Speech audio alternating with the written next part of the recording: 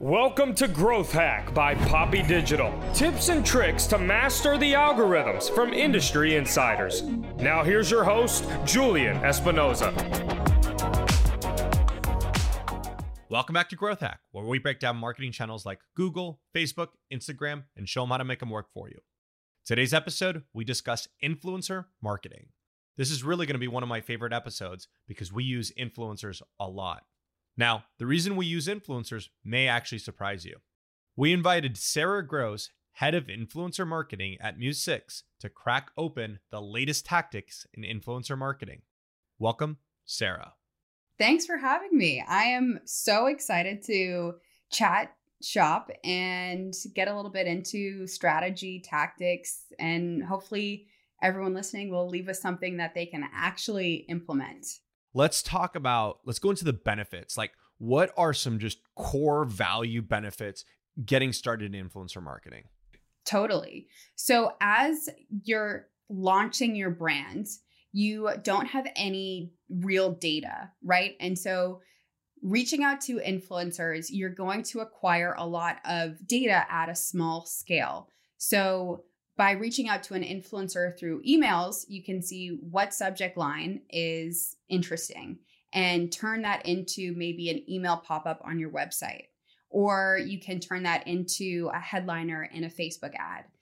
You're also acquiring emails, and there's so many different ways you can repurpose emails, not just for marketing, but as you reach out to more and more influencers, if you get a little bit more advanced, you can actually turn that email list into a custom audience for other paid marketing channels. So that's an interesting way that you can repurpose influencer marketing. Again, you can repurpose content. That's the number one growth hack I can recommend is influencers for content curation, especially when you think of how expensive it can be for a full production. Sometimes, and a lot of the times, in the campaigns I manage, we're just sending out product with little or no additional cost or fee paid to the influencer. And so at that point, we can see, okay, like what's the influencer's genuine reaction to this product? Are they actually loving it? Are they using it how it's intended to be used? And how are their audience responding to it? What are the comments? How many likes are they getting? Is that similar to the other content pieces that they've posted? And then what you can do is you can kind of create this cycle where having an influencer post and you yourself as a brand engage with the comments and kind of creating your own network, an army of supporters just from this one influencer. And it's really awesome. Why don't you briefly explain user-generated content and then how that's performing for your clients? Sure. So there's actually a few ways to curate user-generated content, right? One is to create the user-generated content or prompt it yourself when you're reaching out to different creators or influencers. That's one way that you can sustainably curate this on autopilot. You can also kind of check out who has tagged your brand on Instagram. Maybe they've used your hashtag on TikTok.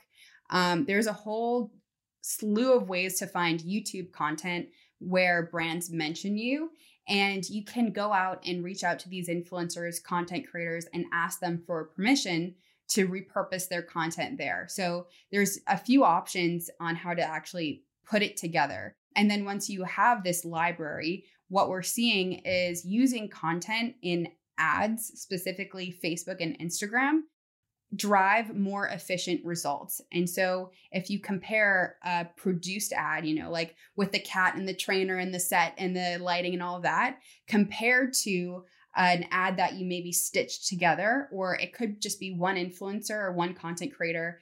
And we used video a lot. So we'll take like maybe an Instagram story, which is the perfect aspect ratio, and just throw in a bumper, meaning having your logo and maybe a call to action. So shop now. Throwing that together, it maybe takes 30 minutes tops. If you compare the two and put a similar spend behind it, you'll most likely see that the UGC performs better. It maybe drives more clicks.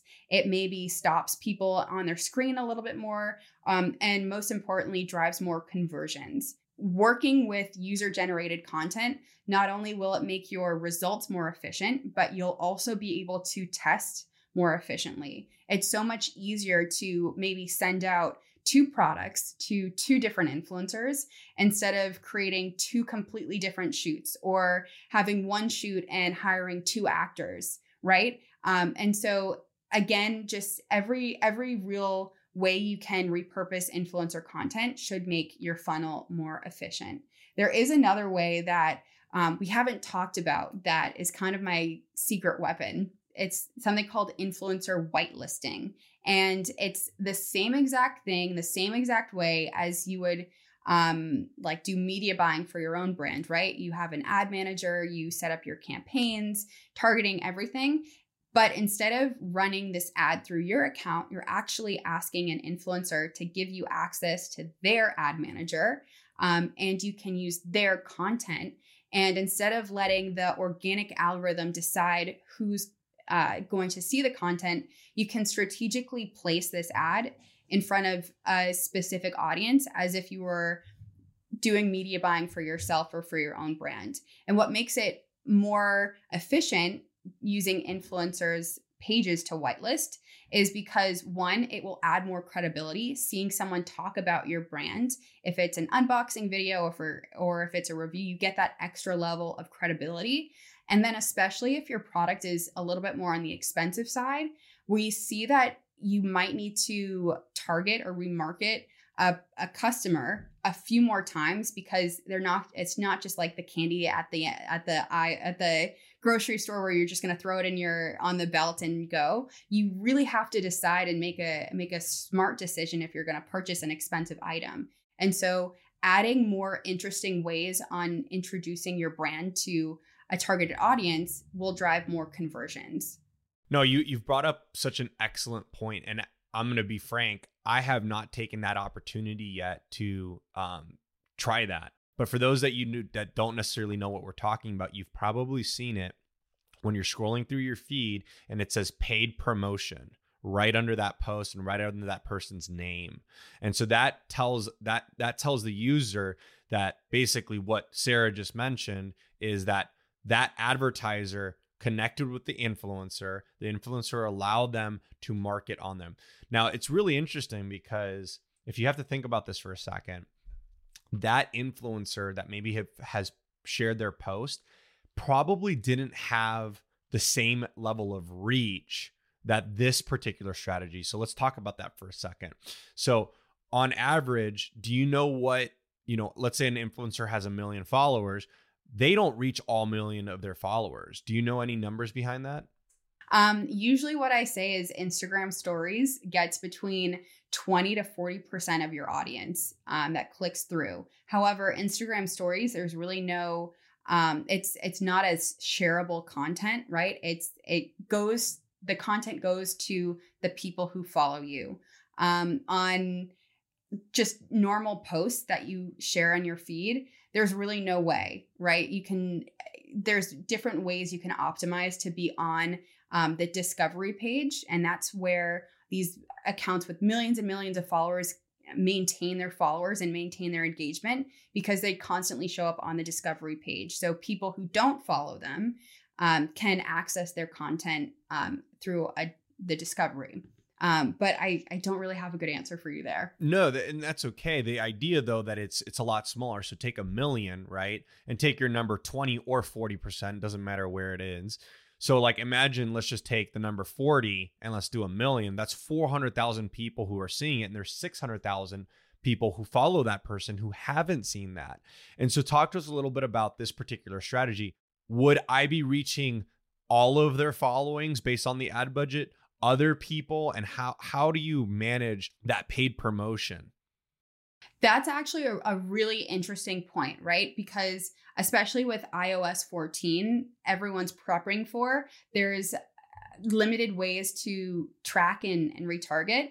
But what you can absolutely do, and there's no effect to, is retargeting to your engaged audience. So if you have access to an influencer's account, you can retarget everyone who has engaged with the influencer. So maybe they don't follow, maybe they just comment, or maybe they like. That's an interesting way to target. Same thing with retargeting their entire following. But what's also interesting is that a lot of these macro influencers, celebrity accounts, not everyone who is following them would actually buy, right? So let's do an example. Kim Kardashian, let's say for some reason, is she always the go-to like influencer for everything? I mean, she's great. Her content is interesting, but let's use it. If you don't know who Kim Kardashian is, please look her up. But let's say she lets us use her account, and let's say we're a clothing brand, right? And even if we whitelist her account and target all of her followers, not all of her followers are qualified to buy our products, right? Maybe they're out of the country because her following is so big and we can't ship internationally. Maybe a portion of her following is too young. They don't even have a credit card yet. And then on top of that, they're just generally not interested. Maybe it's a female clothing brand, a woman's brand. There's a ton of guys following her. They're probably not going to purchase for themselves.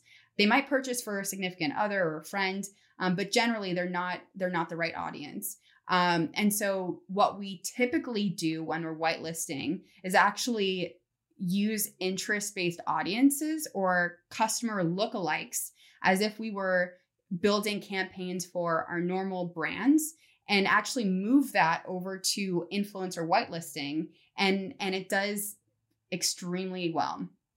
Right. And so again, when we're thinking about remarketing, it's the same pool of people that see both your brand's ads and the influencer whitelisted ads.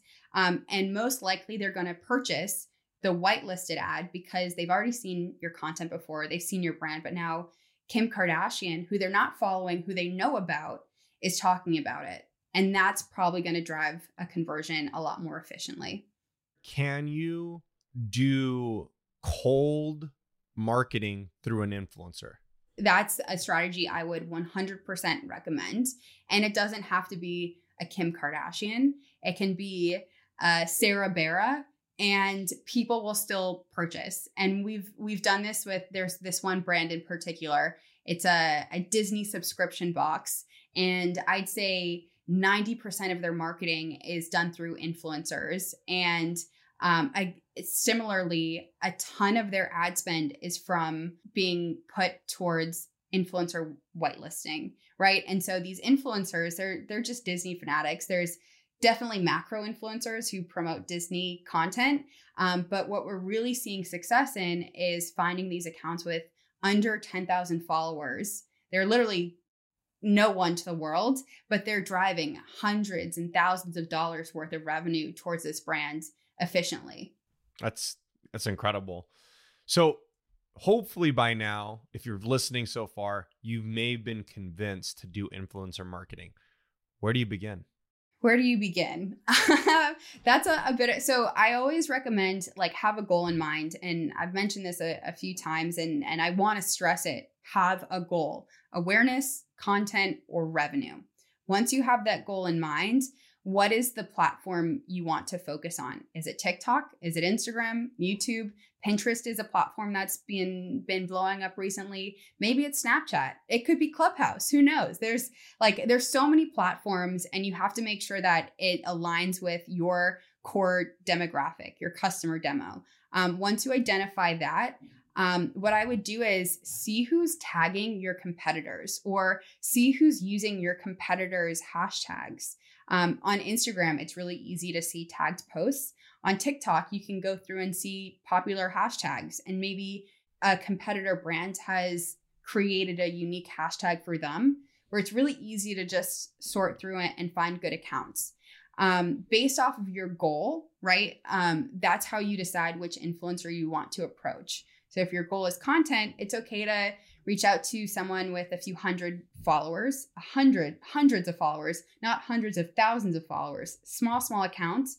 You can throw engagement rates out the door. As long as they have good content, that would be a good account to reach out to. If your goal is revenue, you want to look at engagement rate. You also want to look at who is following their account, their follower demographic. And then if your goal is awareness, you just want to, again, high follower count, high engagement, demographic doesn't matter, right? And so at that point, there's a few ways to actually connect with an influencer. You can shoot them a DM, slide right in, see if they're interested. If they have a contact button on their Instagram account, you can email them. Sometimes they leave their phone number. I don't know why, but give them a cold call. I'm sure they'll appreciate it.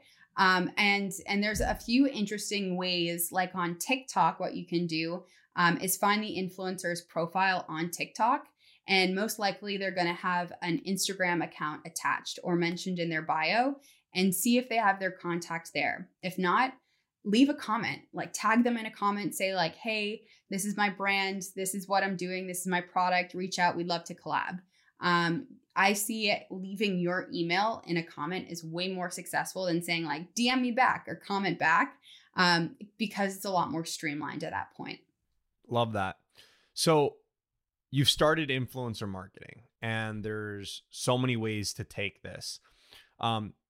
Let's use an example for a consumer brand who has a good, and it's under $100, just to keep it simple, right? Because we're not going to pretend like we're Ferrari and it's a $300,000 Ferrari, right? So let's keep it simple. Product under $100. Do you have a calculation or at least a theory behind if you are going to pay that creator or product is just okay?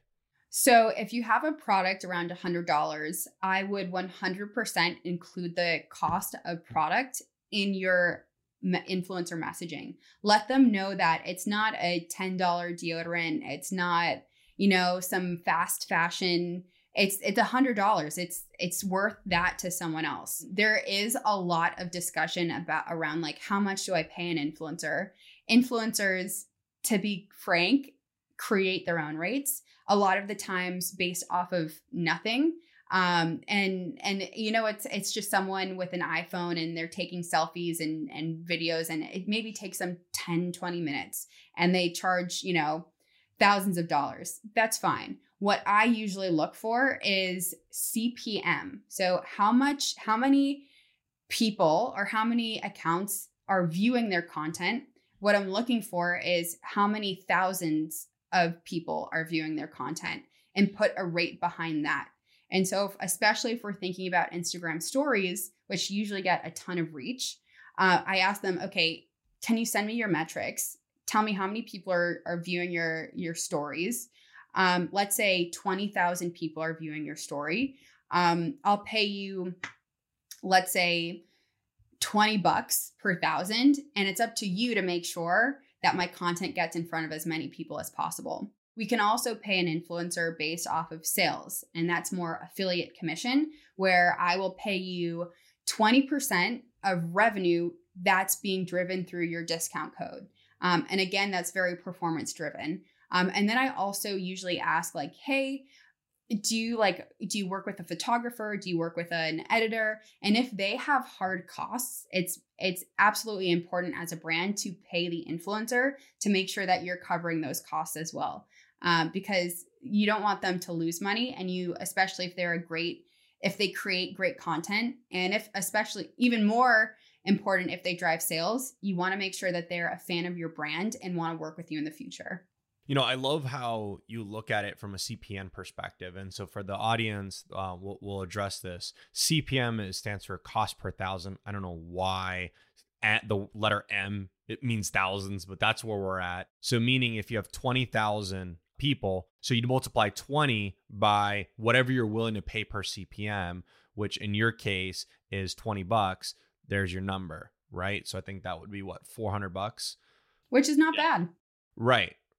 And you're paying based on CPM. Now, comparing that to what we pay from a Facebook media buying perspective, if you're doing Facebook marketing right and Instagram marketing right, my CPMs float around like low 5s to high 8s, low 9s, right? So you're also having to take an account for their name and their likeness, right? Because yes, you do have their reach, right? Which is what Facebook's doing. It's a reach, and that's what that is. But then you also have their name and their likeness. So you're basically talking about three things when you're working with an influencer. You're talking about the cost to reach people, their name and their likeness, and then the production of the asset, right? So that actually makes a lot of sense. And at $20 per 1,000, I mean, that's a pretty good, for a business at least. I don't know about the influencer and the creator, but from a business standpoint, that's pretty efficient, right? So you're paying $400 and you get 20,000 people to reach out to you.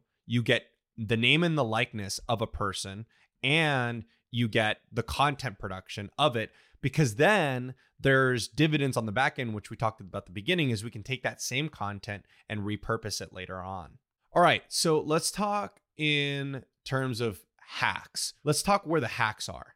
Yes. So big hack is repurposing influencer content. It's the kind of like lone soldier of influencer marketing, where everyone unfortunately forgets that you can use it for ads. You can use content in your own social media.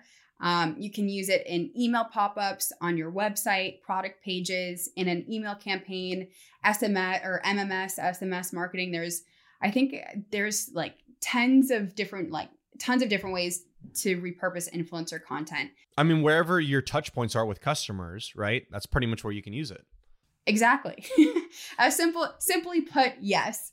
Another hack that I think is a little bit underserved is actually asking influencers for their network. Say, hey, do you have a friend who you could recommend to work with us? And so they are actually recruiting influencers for you that potentially are pre-vetted with one simple message. Very little effort to you. And you're essentially scaling your efforts with one ask, right? So that would be another hack that I would definitely recommend anyone who's doing influencer marketing. Just ask your influencers like, hey, who do you know? Introduce me. There are other more technology tools that I would recommend. If you're a Shopify brand, you can use a tool called Caro, and it will actually pull all of your customer information. You can connect your Instagram to it. You can connect your email list, and it will actually give you a list of influencers based off of this data. And so at that point, you can say, okay, I know you're a customer. You also follow my page and subscribe to my emails. Like, I'm going to reach out to you, and most likely you're going to say yes. And something that's interesting about this tool is it actually pulls in their Instagram data if they're detected, and says how many people are following them, their engagement rate, and their most recent posts. So that's Caro. And then another interesting tool that is way top of mind for me is called Gatsby. And so what this tool is it connects with your email pop-up. So when you're collecting emails to retarget, to maybe give them like an intro offer, you can actually ask them for their Instagram, and you can remarket them, or you can send them emails based off of their follower count. So just so happens someone with 1 million followers goes on your website and leaves their email address. On the back end, you can say, holy shit, this person has 1 million followers. Let's email them and say, like, let's give them like a 60% discount. Like, let's do something crazy. Let's give them free product. Let's invite them to meet the customer, like meet the founders. And the only reason you would know is because you have it an optional field on your email pop-up asking for Instagram handles. So those would be top 2 tools I would recommend to growth hack your influencer marketing. Is there any parting words of wisdoms from a influencer marketer expert like yourself to a brand? Any parting words? So the biggest reason why brands don't do influencer marketing, or at least try it, is because they're afraid the content won't align with their brand aesthetic.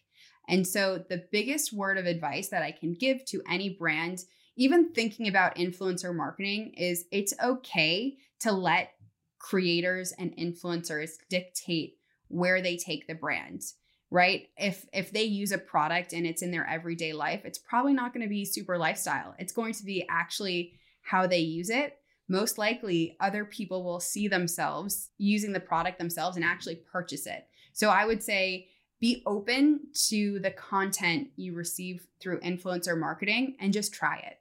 Sarah, thank you so much for coming on the show. 2 questions for you. Where can someone find you and why would they want to contact you? Ooh, love that. Easiest way is through email, sarah@mute6.com. You can also check out, I have a lot of content on LinkedIn. And the reason you would reach out to me is, one, if you have any questions on influencer marketing or have any questions on your creative strategy for any paid media. Love that. All right. Thank you, Sarah.